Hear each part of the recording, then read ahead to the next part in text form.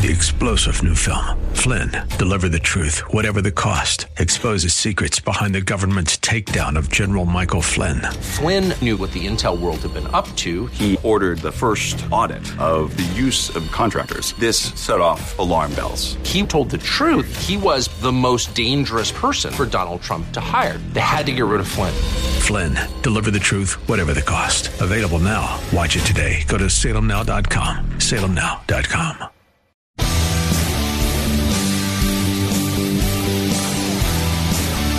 Are you looking for truth from God's Word that you can understand and apply to your life? You'll find it today on Make It Clear with Dr. Stan Pons. Listen now as Stan makes it clear.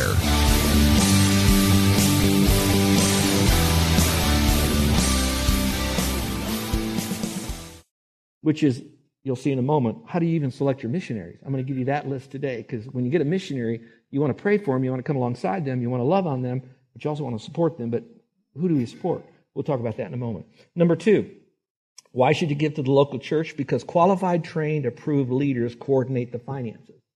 Qualified, trained, and approved leaders are going to coordinate the finances. Now, that all builds upon ecclesiology, which is the doctrine of the church, which means, okay, who is qualified to be a leader of the church that is entrusted with your finances? And are they trained so that they not just qualified, okay, they don't, smoke and chew and go with girls will do kind of thing. It's not just that, but they're trained in how to ascertain the needs of people and how to properly use the money and how to balance it out to a greater vision. Are they trained? And have they been properly approved so that they may have all of this, but the people don't know them, so how can they trust them? You can't trust someone unless you know them, and you're asking the people to trust them with their money that they've worked hard for, especially retirees who are living on Social Security, and you're saying they ought to be able to give, and they should. But they ought to be able to give to some people that they can trust that their little bit of eke money that they want to give to the Lord is going to be wisely used. Now, we can't know everything. It may not always be used the way we exactly want it to, and that's where faith comes in. But those kinds of people need to be in office. And so here, we want to train our men to be the kind of spiritual leaders that can be able to handle the leadership of the church, because they know that you're going to be giving them tens of thousands of dollars, and as the church grows, literally hundreds of thousands of dollars and maybe millions of dollars to be able to accomplish what? Bringing glory to the Lord, but through the resourcing of the people that are doing it and taking care of the needy that will always be with us. So you have to have the right kind of people to do that. Now that in itself is another sermon. So you have to see how, when we talk about money in the Bible, it's tied to everything. Money is from Genesis to Revelation. Okay, the third reason you give to the local church is that the disbursements of funds is diversified to provide for evangelism, discipleship, and ministries of mercy. In other words, when the leaders of your church, the elders, receive your money, they may commission a team to do some evaluations, evaluative studies, and surveys and needs, which are not inappropriate, but ultimately the buck stops with the leaders. I will be giving you verses in a moment. And so it comes to them. Now, when they get that, it's not just so they go out and buy a new car or get a better office for themselves or fund their friends. It's so that in their mind they're realizing this money is to be used to evangelize, to disciple, as well as to take care of those that have special needs, so that ultimately evangelism and discipleship are taking place. And it's in the context of families and little ones that are born and things like that. But all of it is for a bigger purpose, so that they have this, you give it to them, so they can carefully and prayerfully, with knowledge, because when they've taken on that role, I am an elder, they have said, I am willing to say no to a lot of other things that other people can do that I now will not have time for. But that's okay, because I see my calling as a high holy calling. All right, number 4, because some of you might say, ooh, the money goes to evangelism, discipleship, ministries of mercy. I didn't hear anything about worship in there. Well, here we go to number 4. Worship and giving are synonymous. That I really feel that when we're giving to evangelism and discipleship, what will sustain our evangelism and discipleship will be, here it is, authentic worship. If I really love the Lord with all of my heart, soul, and mind and strength, if I really love Him, that's my worship, it's going to make me want to love others. And to love others, I'm going to see them as just, I just love my neighbor. No, I love my neighbor, and what needs does he have? What can I do to help them? And so all of a sudden my money comes with that, but that's tied because of my worship with Him. So I'm giving, and I'm governed by my giving, by my worship with Him. So when you drop your money here, we don't ever take an offering here. We never take an offering at this church. Taking means we want your money, okay? We may, but we don't take it, all right? We receive what you're giving. And what you're giving is another form of your worship. When our dear brother Gordon prayed this morning for the offering here, and people, well, we leave our buckets in the back. That's great if that's the way you want to do it. There's nothing wrong with that. It's a sign of, I don't want the new people to think all we do is talk about money. I understand. Or we want to do it more privately. We want the right hand to know what the left hand's doing, all that. I get all of that. But also, don't criticize those who say, no, we would like to publicly provide this. I don't sing with my mouth closed. I sing with it open. I do it because I love the Lord. And what I give, I don't give it to be seen of men. Will I be seen of men? Sure. Is there anything wrong with that? Absolutely not. What's wrong is if I'm doing it so that you will see me drop that money in. So this is my form of worship. And now together we're doing this. So that's just as right as the other ways. So there's no one right way. As long as you know whichever way you do it, please do it as your worship to the Lord, as much as you would your singing and praising and all of that. All right, number 5, we give to the local church because I'm going to be selfish here, the members, we receive personal, spiritual, and eternal benefits from the various ministers, and I didn't have a better word for this. Maybe you come up with one, email it to me, but facilities. I am glad I live in an area where my church is air-conditioned when it's in the summer here in Florida. If you agree with that, say amen. All right. So, yeah, I guess maybe we should shut the air conditioning off. We'd save an awful lot of money and give it to more poor people. But on the other hand, the world that comes into our church that we're trying to reach, they expect this kind of stuff. And so for them, it's more of a gift, and I get a chance to enjoy it with them. All right? You get my point. All right? So I thank the Lord for the ministries that we have. I thank the Lord for the ministers that minister to my wife and to me. And I thank the Lord for the campus that we have in which to worship the Lord and learn and to serve in here and all of that. So what I'm doing now is I'm receiving. When you give, you're getting this back. Now, listen carefully. If at times you go to a restaurant and you eat that food, and it's pretty good food. Pick out whatever restaurant you like. And at the end of the day, you say, I really enjoy this food. But you go next door because you feel sorry for that restaurant and you give them all the money. If everybody had that attitude, what would happen to your restaurant? What would happen to your meal? Would you then go over there to the other place? There are people who do that. You know, they give all their money away. We don't have much here, but they got a better thing over there. They got a better building, more music. They got better sound, better seats, better preacher, better fill in the blank. And we run right over there. If we took this restaurant and did what we could to make it a wonderful house of food and feeding, how many more people would come? And it goes back under the umbrella of sound doctrine, clarity of gospel, all that. So I'm not in competition, but we want to make sure that we're doing what we can here for us to grow so we can become strong to help reach others. So let me give you another reason. Number 6. It provides a place for personal involvement with our investment. When I give other places, I don't always see where my money goes. That's where there's a big leap of faith when I do that. And I'll talk about that with missions in a moment. I'll give you my thoughts on that. But for right now, I know that when my money goes here, and I know, and they're receiving this, I know the kind of people that are wrestling through the budget, praying over the budget, talking to our ministry leaders, trying to figure out how we did last year, what we're going to have to trust the Lord for next year. And by the way, guess we are not going to hell in a handbasket financially here. We're not wealthy. We got a big faith stretch step. We got all that, but we're all right. Okay. Now that being said, when I see all of this going on and how this is coming in, now it gives us an opportunity to personally involve. When I give, I watch our young people. Those of you that are listening on this on tape or CD or whatever, and you didn't see this, but we had a battery of young people that were standing up here, all different shapes and sizes. Wouldn't you agree? This morning, we honored our military, past, present, maybe even future. When they stood up here and from one end to the other, and they did their little hand over the heart, and they began to quote the Pledge of Allegiance, one phrase at a time, as each phrase then was articulately given to us so we could understand what it meant. Then they were all up here. I don't know if I was crying more as I was seated next to my sweet wife because of the country in which we live, or the pledge and the people who made the pledge, or the days gone by when I did it as a high school kid, when I rolled my eyes doing it. You know, you guys were there, you know. But I think at the end of all of that, I was watching those young people. They're a product of their parenting. They're a product of our youth group leaders. They're a product of you giving so the youth have some bit of money to go do something.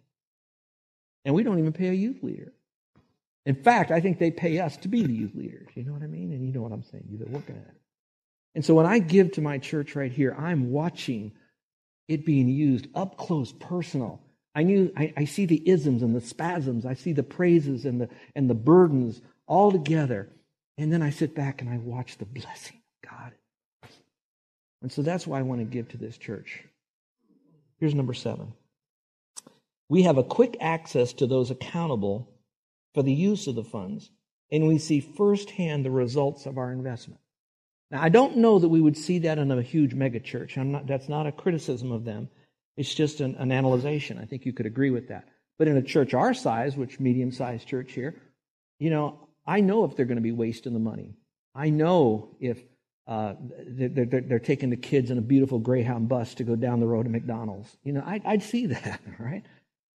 We don't see that here. But we have greater accountability of how that money is being spent. And those of you who are guests, I want to say something. I've never seen a more frugal group of people that are here. Shutting lights out, picking up the paper when they need to, making sure the air conditioners are off when they need to be off. These are people that are very careful because they see that every penny is something that God gave to them through a person who hardly had it to give. And they're going to squeeze that little buffalo nickel till the buffalo hollers to make sure it goes as far as it can. And we have accountability here. And I'm so glad the double wave, who counts the money, what we're watching, how it's done in a great way. So I believe we should give to our local church. I'm going to leave that alone for a second. It's on the stove, but I need to go to another pot on the stove. So let's go to number 2. To our local church, we also need to give to ministries and individuals, preferably through the local church. Why? I gave my reasons earlier, all right? But now let me go a little bit further. I want to unpack a number of scriptures in the book of Acts. What you need to know in knowing Scripture, there's what we call progressive revelation. Progressive revelation doesn't mean that something changes theologically in the Bible. It doesn't start here and through progressive revelation. By the time you get to Revelation, the last book of the Bible, it completely nullifies all what was already said. Now, all it is, it's like, look up here if you can. You can't see this if you're listening, but pretend I have a little rose up here. It was a rose in Genesis. It'll be a rose in Revelation. The only difference through progressive revelation, watch my fingers now, that represents the rose. It's a bud in Genesis, but it opens up into beautiful petals, and the aroma gets stronger and stronger and sweeter and sweeter and sweeter and sweeter all throughout Scripture, so it's all the same. So with that basic concept, I want you to see again how the giving to poor people began at Acts chapter 2, and then how it happened a little bit later in Acts as the Spirit was moving, as people were learning and growing, as the church was developing from its infancy to maybe its childhood level, and today we're probably old and gray-headed. But let's go back to this. Acts chapter 2, verse 44, to ministries and individuals through the local church. I'm going to just read and commentate on a few things. It says, and all those in the Bible days, first church, who had believed were together and had all things in common. And they began selling their property and possessions and were sharing them with all. It wasn't communism. Nobody made them do that. It was like, we love the Lord, we love others, and because we love others, they have a need. We're going to do what we can so that nobody has an unrealistic, unmet, basic need of life. Let's go on. As anyone might have need. Not everyone who had a need, but anyone who might have a need. If they had a need, it was met. Now, here's my point in this. It was people giving directly to people. Why? Because there was no structure within the church for leadership yet, or for full accountability, but there were plenty of needs. So it was recorded that these people just launched into doing things because in their heart they said, we don't want anyone to suffer. Now I wish I had all day today to tell you what was the condition of the church, the first church at the very beginning of the church. Okay, it wasn't filled with a bunch of mature people like that's in here right now. It was filled with a bunch of ragamuffin people that were just kind of getting saved and coming out of a wicked lifestyle or a religious lifestyle and trying to figure out life. They had no or very few mentors before them, no models, and here they are. But in their heart, they said, "We got poor people. We got to take care of them. They're our brothers and sisters." I love that. Can you tell? All right, Let's go to Acts chapter 4. It's now opening. The rosebud's coming open. For there was not a needy person among them. For all who were owners of lands or houses would sell them. Now it steps it up. And brings the proceeds of the sales and lays them where? At the apostles' feet. Why? Because the apostles were poor and they're asking for money so they can have a better jet to fly around the Middle East? No, it wasn't that at all. Notice the rest of the verse. It says, so that they would be distributed to each as any had a need. So the apostles were kind of like the big man on campus. These were the guys that hung around Jesus a lot, okay? So they really had a lot of stuff, about a bigger backstory, we'll say.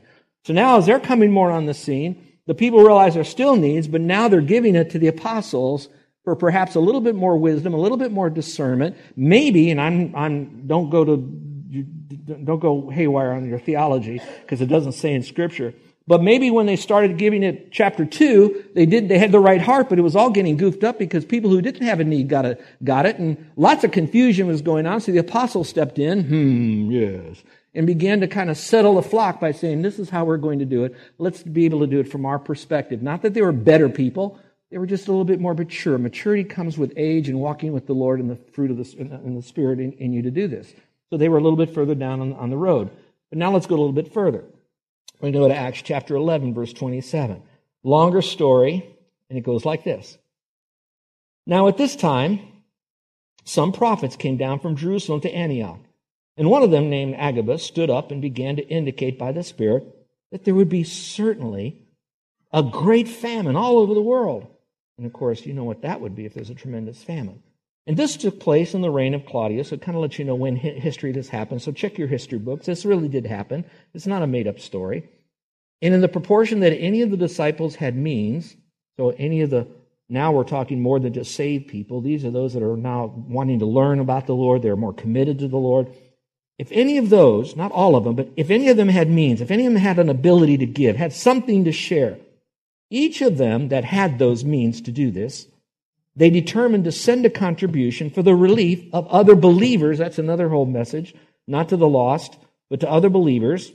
But you know that lost and believers both had needs, but they only gave it to the brethren living in Judea. And then it says, as this they did, sending it in charge of Barnabas and Saul. Now, why those two? One, because they're already traveling. Number two, they've already traveled before.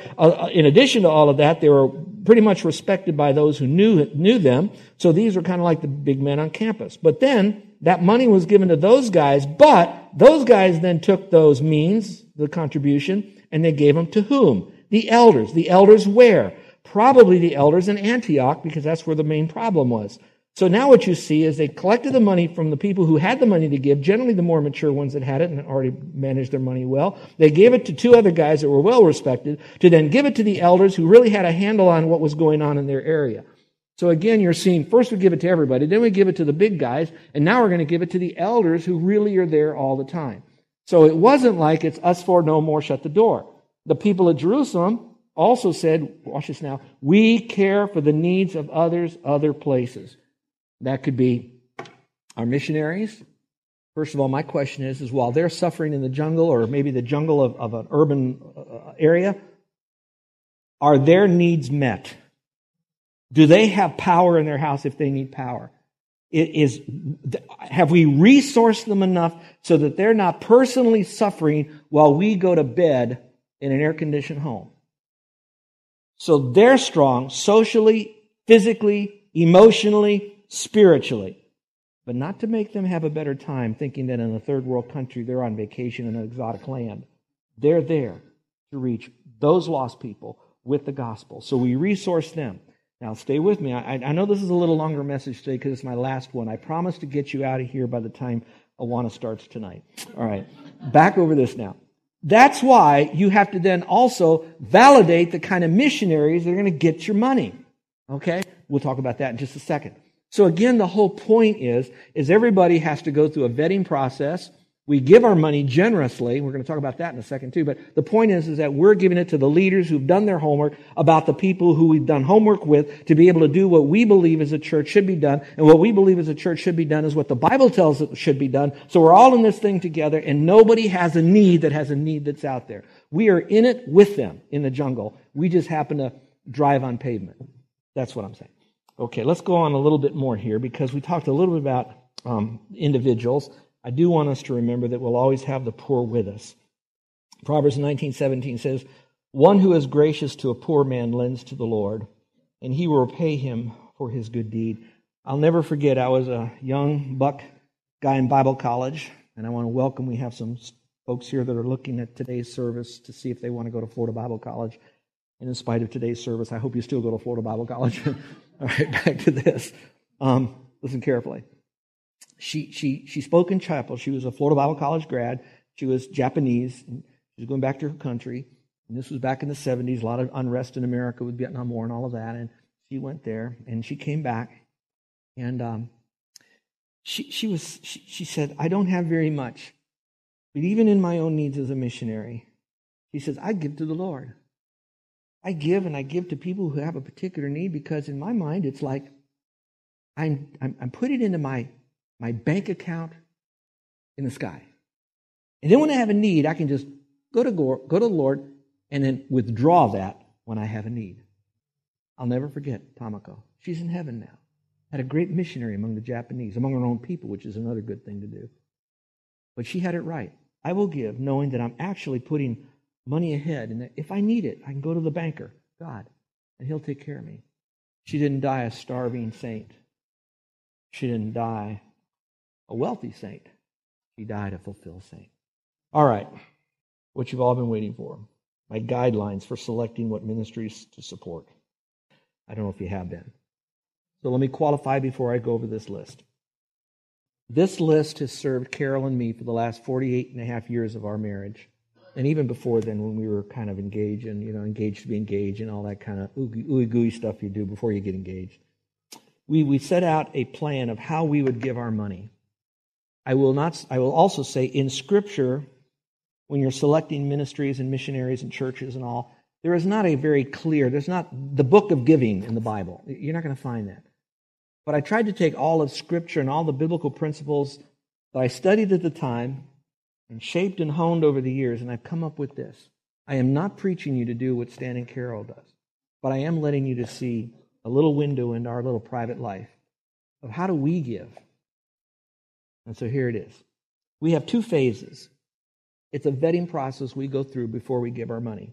We're very careful who we give to, and it's not because we're stingy, greedy. It's not because we're totally controlling, although we are a little bit.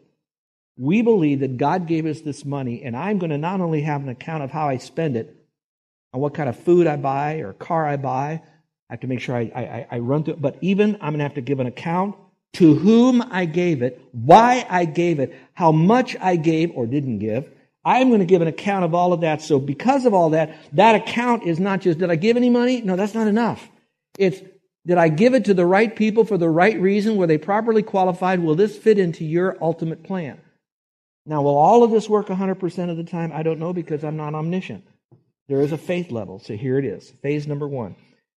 I ask this question. Are they biblically based? In other words, do I know that that is a biblically sound organization? Have I read their doctrinal statement? Do I know in some measure that they're living it out while they communicate a clear and correct gospel message? So I am not just going to give it to any missionary. And sometimes I grieve when I give it to a pot that people then decide on my money than to give it away to missionaries that I'm not certainly certain that they have a clear gospel presentation. But I can't always control that, because if I don't give to the pot, then the ones that do won't get it, and the ones that shouldn't get it. I can't stop all of that. So that's that's why I have to have confidence in the spiritual leadership that they are evaluating the people we give money to. They're not just because they grew up in our church, or my good buddy, they got a good life, they're suffering a little bit. It's a lot more than that when I give. Next, do they have godly and passionate leadership over the ministry? Godly is one thing, but passionately may be missing. They're godly, but they're just trying to keep an organization alive. They're godly, but they have nowhere else to go. They should retire, but they're not really retiring, and they need the money, can't find anybody else, so they stay in the... So I want them to be godly, but there's a lot of passionate guys. Man, they're so passionate for the Lord. And then they go out smoking and joking with their buds afterwards. We don't want that either. So I look at that. Is it led by, and are these missionaries the best I can? I'm not God. I can't judge. I'm not criticizing, and Not condemning, but am I seeing some godliness and passion in there? Number 3, do they have a focused mission? Are they all over the map? They're trying to find themselves. They're chasing every little dream that they might have. Or are they really focused on their mission? I'll talk about that in just a moment. Are they multiplying rather than just adding? Are they just evangelizing, but they're not discipling? And let me flip that. Are they only discipling? Because it's really fun to disciple people. It really is. I mean, they're hungry for the word. They want to learn. They're all excited. You're watching them grow. You're listening to Make It Clear with the teaching of Dr. Stan Ponz, founder of Make It Clear Ministries. Make It Clear is dedicated to taking the Word of God with clarity into every person's world. It is the support of listeners like you who make the ministry of Make It Clear possible. You can provide your tax-deductible gift to Make It Clear online by going to makeitclear.org, or you can mail your gift to Make It Clear, P.O. Box 607901, Orlando, Florida 32860. Thank you for helping us make it clear. If you would like to have Dr. Ponz speak at your church or event, please send us an email at tellmemore@makeitclear.org. Thank you, and remember to make it clear.